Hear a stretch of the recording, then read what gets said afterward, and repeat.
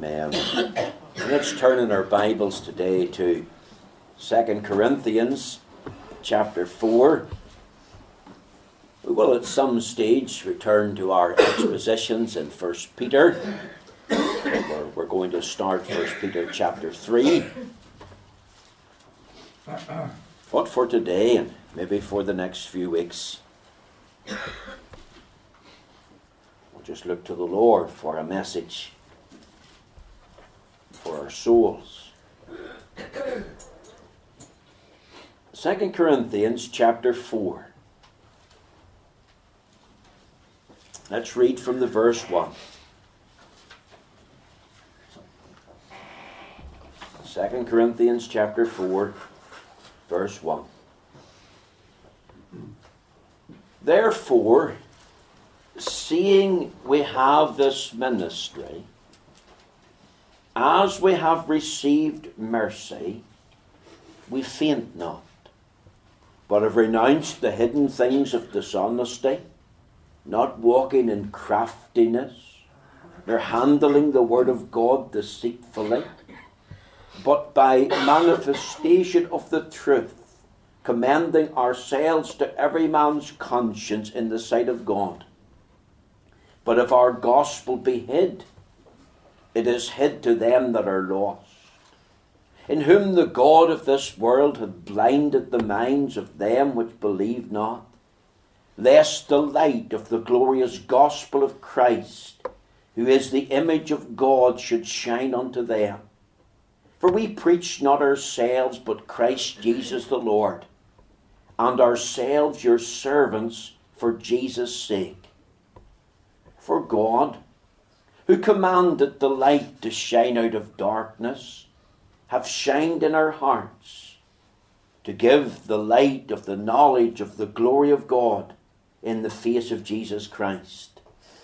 But we have this treasure in earthen vessels, that the excellency of the power may be of God and not of us. We are troubled on every side, yet not distressed. We are perplexed, but not in despair. Persecuted, but not forsaken. Cast down, but not destroyed. Always bearing about in the body the dying of the Lord Jesus, that the life also of Jesus might be made manifest in our body. For we which live are always delivered unto death for Jesus' sake, that the life also of Jesus might be made manifest in our mortal flesh. So then death worketh in us, but life in you. We having the same spirit of faith, according as it is written, I believed, and therefore have I spoken. We also believe, and therefore speak, knowing that he which raised up the Lord Jesus shall raise up us also by Jesus, and shall present us with you.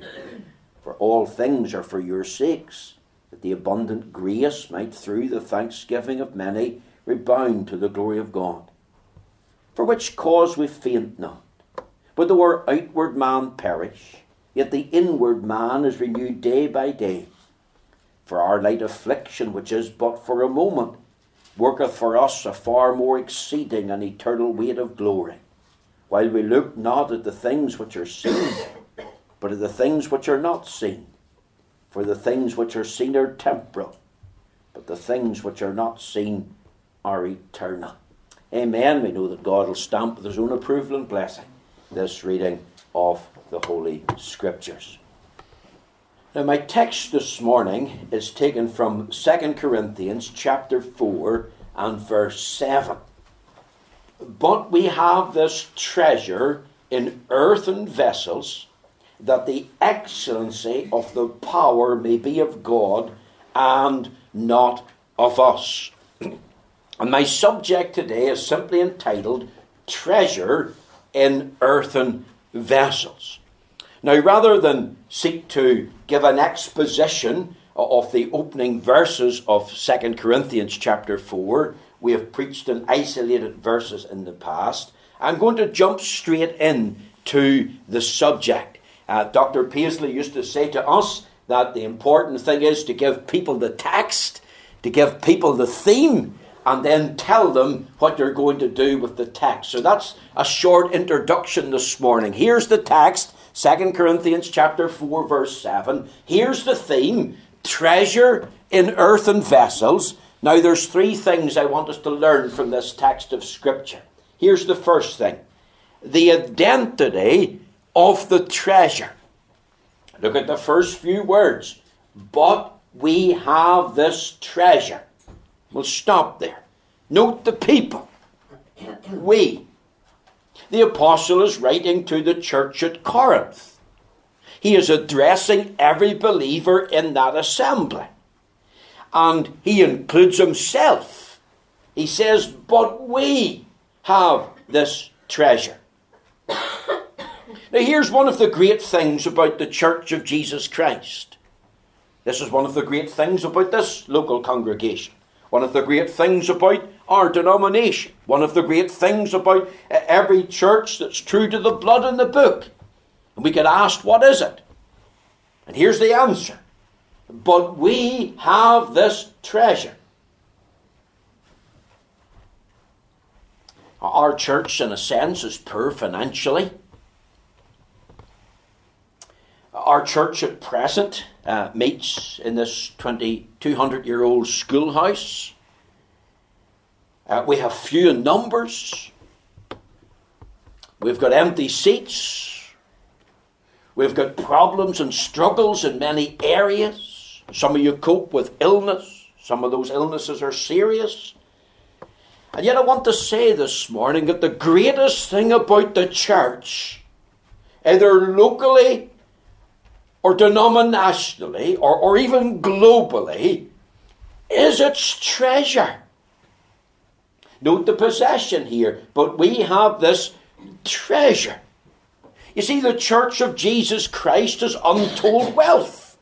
And what is this wealth? It's not the wealth of this world.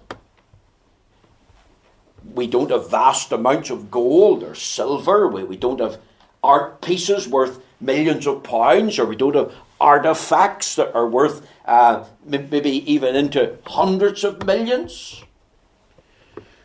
We don't have a wealth of knowledge about this world, how it all begun and how it continues to run. Now it includes that, but that's not the treasure, a wealth of knowledge. It's not even a wealth of experience. Every local church has a range of people, different classes coming together. Some have expertise in this field, some have expertise in another field. But the wealth of the church is not of this world, not silver and gold, not even of knowledge, and that's a wonderful thing, not even of experience. The wealth of the church is Christ. Oh, that we could see something of the greatness of Christ this morning. Now, when I went to school, they taught us sums. Fancy word now is arithmetic or mathematics. And I have got an equation for you this morning.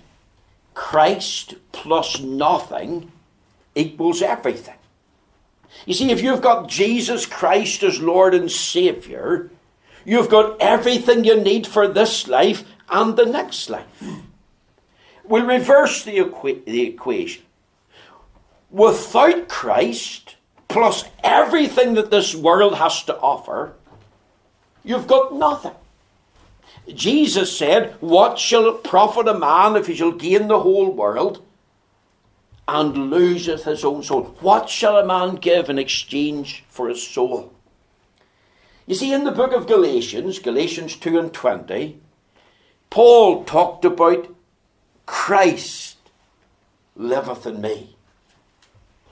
In Colossians 1, he talks about Christ in you, the hope of glory.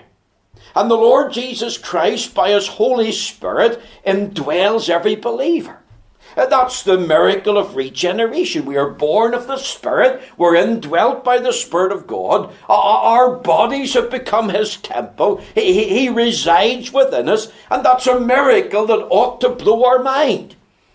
Maybe if I illustrate it this way, in Matthew 13, you've got the story of the parable of the pearl of great price.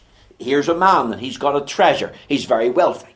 He discovers somehow, some way, there's a particular field in a geographical area, and in that field there's one pearl.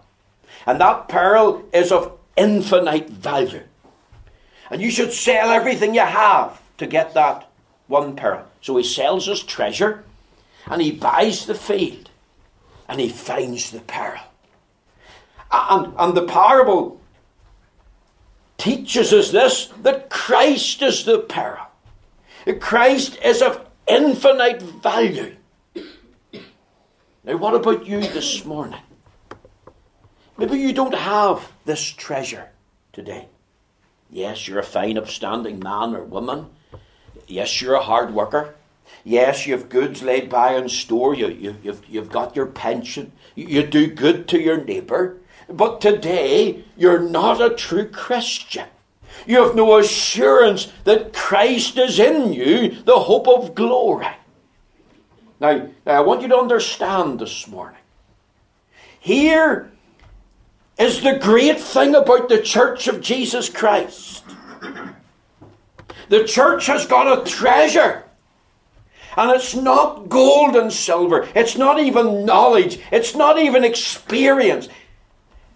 It's not even people. The treasure is ultimately Jesus Christ as He's revealed in the gospel. And He lives in us by the sovereign work of the Holy Spirit. Revealed in the greatness of Christ. The great Jonathan Edwards, a preacher that saw revival sweep through New England in the United States in the 18th century awakening, he preached a number of sermons on this text of Scripture. And he spoke of Christ as the treasure in three levels or three areas. And he talked about the greatness of Christ being revealed in the glory of Christ. Look at verse 4, for example.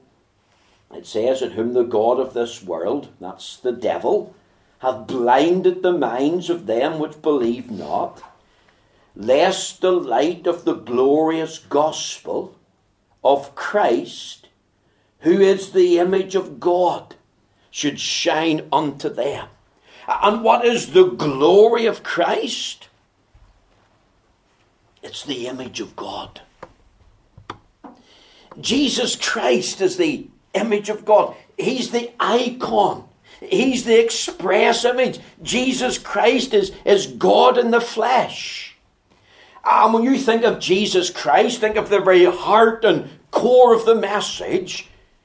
Christ, the image of God. You see, He's not just a good man. He's not just a great man, not just a godly man. He's the God man. There's 9 references in the New Testament where explicitly Jesus Christ is called God.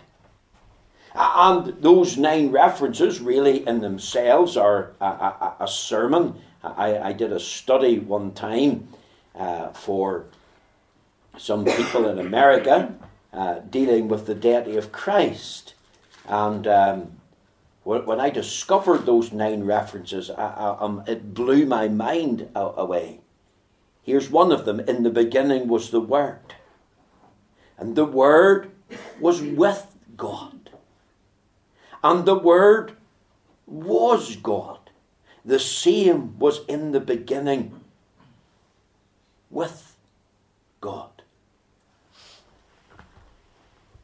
Another of those references was 1 Timothy 3:16. "Great is the mystery of godliness. God was manifest in the flesh."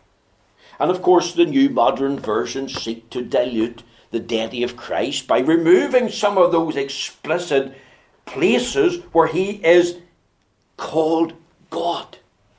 And you know, there's nothing beyond this. Jesus Christ is the visible embodiment of the glory of God, because he's the image of God. That's glory. He's not only revealed in the glory of Christ, but he's revealed in the gospel of Christ. For verse 4 actually uses the terminology, the glorious gospel of Christ, who is the image of God. You see, the glory of God in the face of Jesus Christ is revealed in the gospel. The good news of his person and work. Jesus Christ is manifest. He didn't merely come in a blaze of glory. He didn't come without the cross work being central in his mind. Remember, he said, "Wist ye not I must be about my Father's business?" It was Martin Luther in this particular text of Scripture talked about the hidden glory of God being revealed in the cross of Christ. You see, it's the message of the cross. That's at the heart of the glorious gospel, the good news. Jesus Christ was born of the Virgin Mary, lived the sinless life, died an atoning death, rose again bodily, ascended to the Father's right hand. The hymn writer could say in hymn number 302, a hymn that oftentimes we sing, written by Count Zinzendorf, "Jesus, thy blood and righteousness, my beauty are, my glorious dress, midst flaming worlds in these arrayed, with joy shall I lift up my head." You see, we needed a mediator through which we could approach God. We needed the forgiveness of our sins. We stood in need of cleansing. We needed a righteousness to cover us with which to approach God, because we needed to be sinlessly perfect to be able to meet with and commune with God. And all that we needed, the mediator, forgiveness, cleansing, or righteousness, it's all provided in the gospel. I was telling the Bible class this morning the history of Geneva, the capital of Switzerland. You're probably well aware that many, many centuries ago, the Genevans, they worshipped the sun god. And they were, in essence, pagans.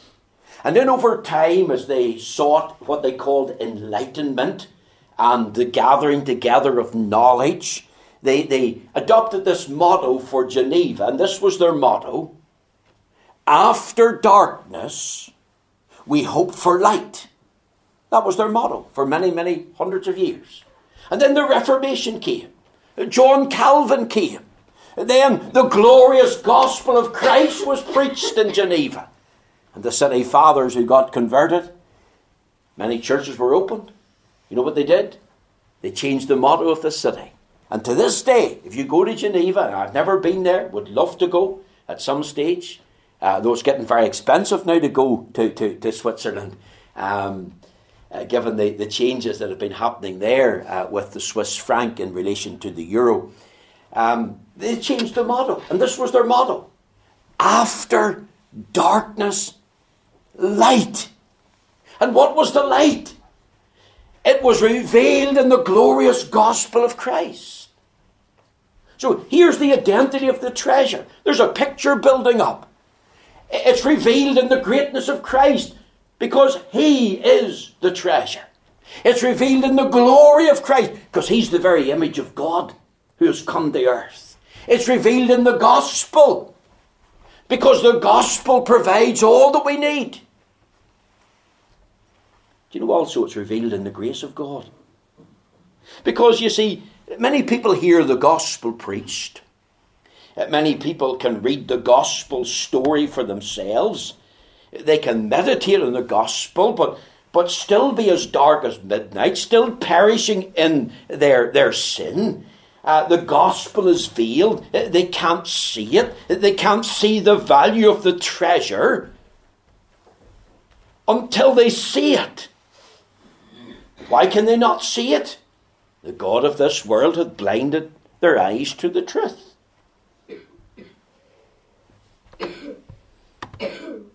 And what happens when someone sees the value of the treasure, the greatness of Christ, the glory of Christ, the gospel of Christ?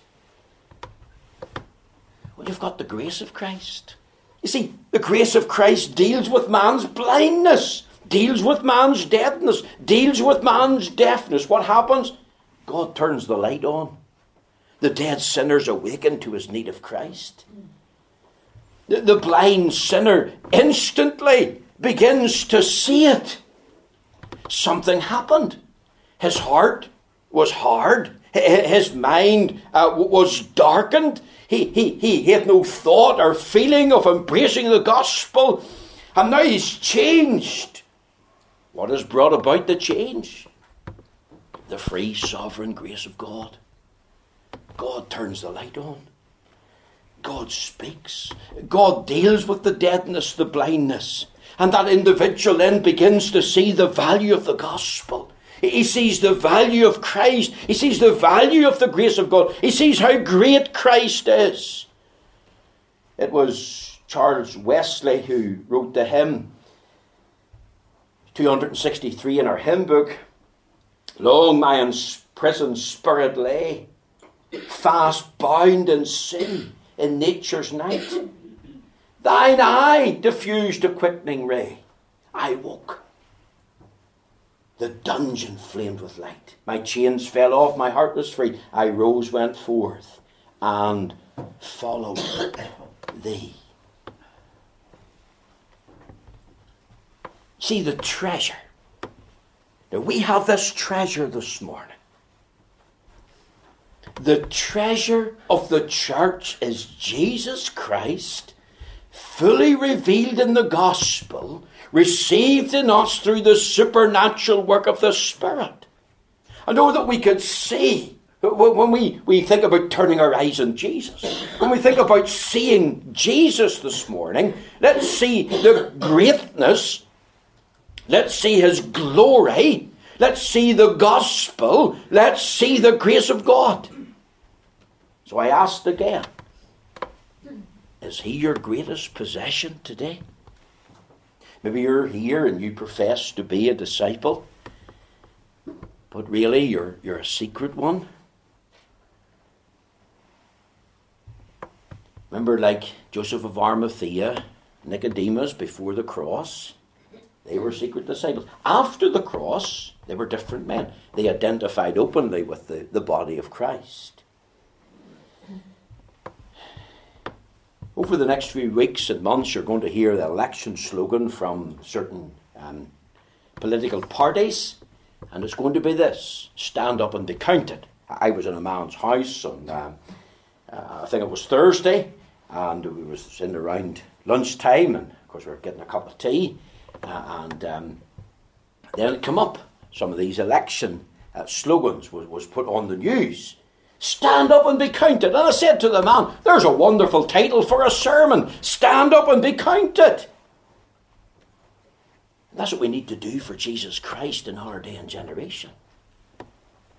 Homosexuals talk about coming out. And of course I'm not endorsing the sin of sodomy. What an evil, wicked sin it is before God. But coming out. Openly saying we're homosexual. No longer being closeted, no longer being bound and fettered. Coming out. And you know, it's time that we in the church had a coming out and standing up and being counted for Christ and say, I belong to Christ. He's my greatest treasure. And you know what, when you think about Christ as your greatest treasure, surely that makes you smile. Surely that gives you a thrill. Surely you'd want to jump up and down for joy. Here's the value, the greatest worth that the church has. The treasure is Christ, fully revealed in the gospel and received in us through the supernatural work of the Spirit. Can you thank the Lord this morning? Thank the Lord for saving me. Thank you, Lord, for keeping me by your grace all this while. Thank you for being my greatest treasure. Thank you, Lord, for blessing me in so many ways. The identity of the treasure. Now notice something else. The indissolubility of the treasure. He says, but we have this treasure in earthen vessels. Now, what does that mean?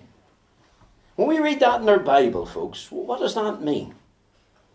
Could I encourage you to maybe just write in the margin of your Bible there, if you would like to, put the word pots of clay. I want you to think of treasure stored in pots. See, what he's saying is, the people of God, we have this treasure in our bodies, and our bodies are like clay pots. He's saying the church is made up of clay pots.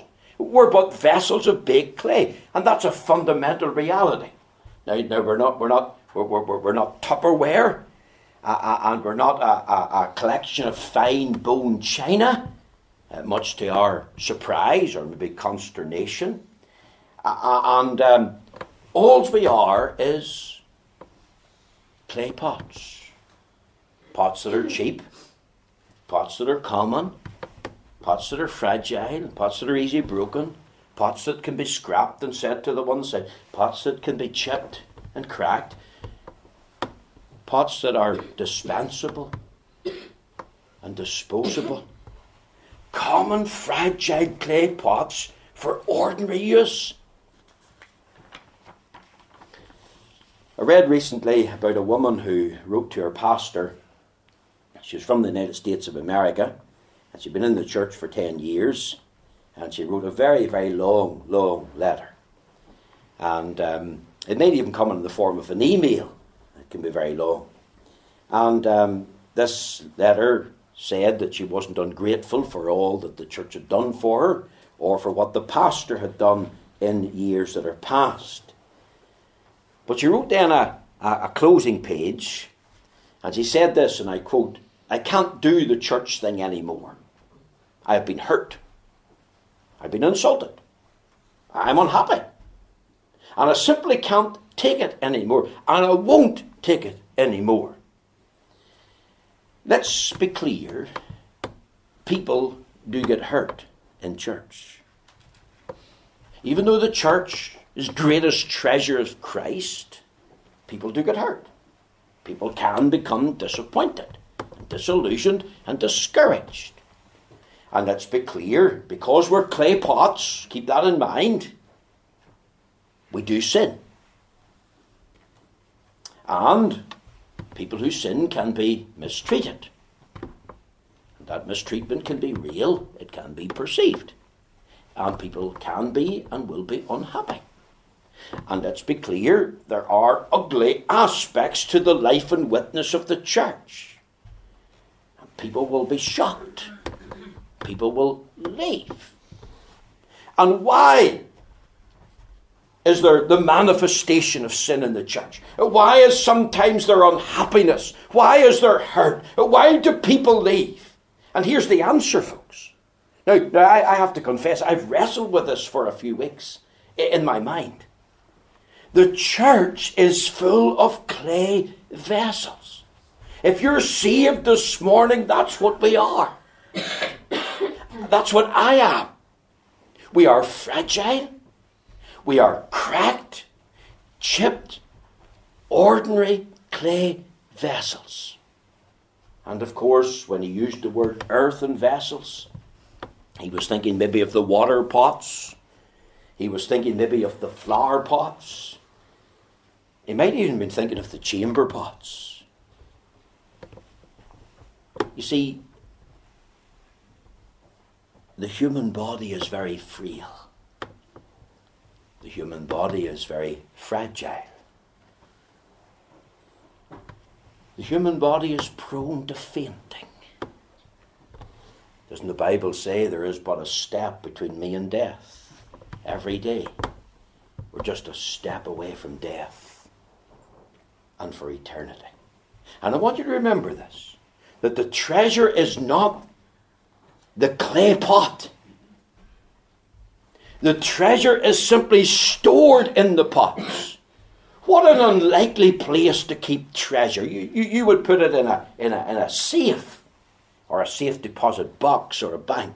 What an unlikely receptacle. Remember, the glory belongs to the treasure,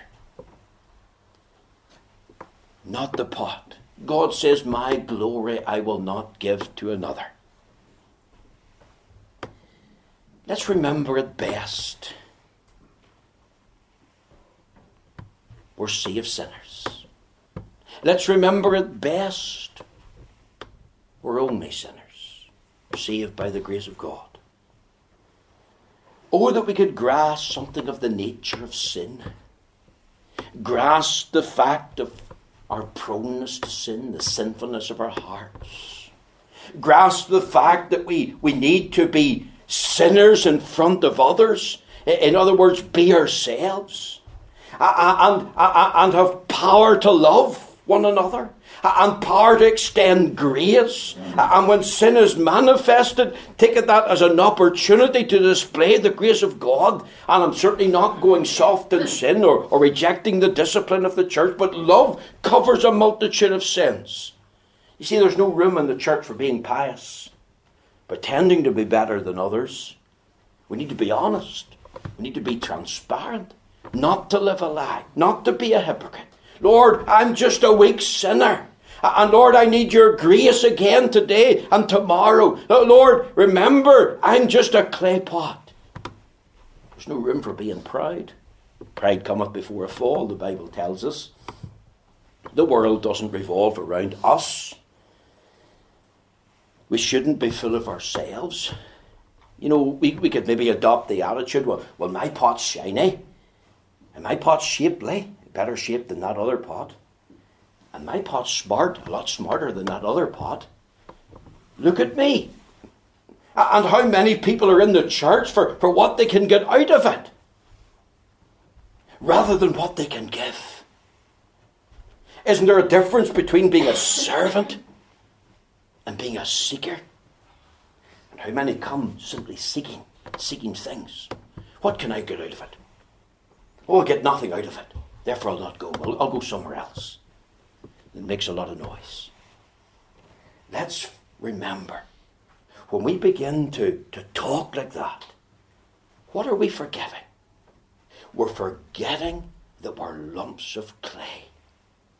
That we're clay vessels who possess the greatest treasure. And there's an indissolubility between the treasure and the clay pot, but we have this treasure in earthen vessels. Wouldn't a lot of carnality and a lot of bitterness and a lot of infighting and a lot of gossiping be dealt with if we could remember who we are, what we are before God? We're all clay pots. Lord, that brother's a clay pot, that sister's a clay pot, and they need grace, and I need grace. Let's be real, authentic clay pots. Because here's a platform for the displaying of the grace of God in the application of the gospel that brings glory to God and shines the greatness of Christ forth. It's a platform for the fulfillment of God's plans and purposes. Because he says here that the excellency of the power may be of God and not of us. One final thing. Not only the identity of the treasure and the indissolubility of the treasure that is inextricably linked to the clay pot, but the importunity of the treasure. You see, I've asked myself this question, what is the purpose of a clay pot? We are familiar with clay pot, but what's their purpose? Some could be water pots, flower pots, chamber pots, whatever. But what's the purpose? Well, what does the pot need? It needs four things. And listen to me as we finish. It needs to be lifted. A clay pot can look nice on a shelf, but it's useless sitting on the shelf. It can't do anything of itself. It needs to be lifted. And we could sing this morning, "Love lifted me." Think of the everlasting love of God. The fullness of that love. Bearing down upon us to lift us from the pit of sin, to draw us to himself. The pot needs to be cleansed. Before a pot could be used in the land of Israel, it was washed. If it was used for water, then it was rinsed out. If it was used for flour, it was rinsed out and dried. If it was the chamber pot, well, it needed again to be washed before it could be used. And once we've been lifted by the grace of God, then we are washed. And of course, we're washed in the precious blood. Also, the pot needs to be filled. Was not the first miracle, the wedding in Cana of Galilee? 6 water pots were filled with water to the brim. And doesn't the Bible tell us in Ephesians 5:18, be filled with the Spirit? And you know, that's what we need. Not only are we born of the Spirit and indwelt by the Spirit, but we need to be filled with the Holy Spirit. The Bible tells us, be filled. That is, being continually filled. We can come to God, and he tells us in Luke 11, and in the verse 13, if ye then being evil know how to give good gifts unto your children, how much more shall your heavenly Father give the Holy Spirit to them that ask him? And when did you ever last ask for the help of the Holy Spirit, for a fresh infilling of the Holy Spirit? Lord, I can't do this in my power and strength, but I can do all things through Christ who strengthens me. Come and strengthen me by your Spirit. And here's another thing about the clay pots. They can be used. What if it's cracked? What if it's chipped? It still is usable. Maybe you're here this morning and you're saying, you know, I'm going through trials, Pastor. I could write a book about my life. Life's been difficult and hard for me. Could I say this morning, you're a perfect candidate for God. You're a perfect candidate for being used. Remember Gideon? Overcome the Midianites, 135,000 men. Gideon had just 300. And God said they were to put the lamps inside the clay pots. And then they were to go to the edge of the camp, surround the camp of the Midianites. And they were to break the pots. And then let the light shine. Gideon, you need to break the pots. And how are we going to shine for him? Unless we realise that we are cracked. Unless we realise we are broken. Unless we realise we are chipped. And allow the authenticity of being pots like this to let the glory of the gospel of Christ shine forth. We need young people today to stand and be counted for Christ. We need young people to shine for him. And how's that possible? It'll never be possible until we realise I've got this treasure. Until we realise, but I'm just a clay pot. But he's lifted me. He has washed and cleansed me. He has filled me. He can use me. Oh, isn't that a revelation? Isn't that something wonderful? He can use me. I finished this morning with this reference. Turn over there to 1 Corinthians chapter 1. Look with me at verse 26, isn't it?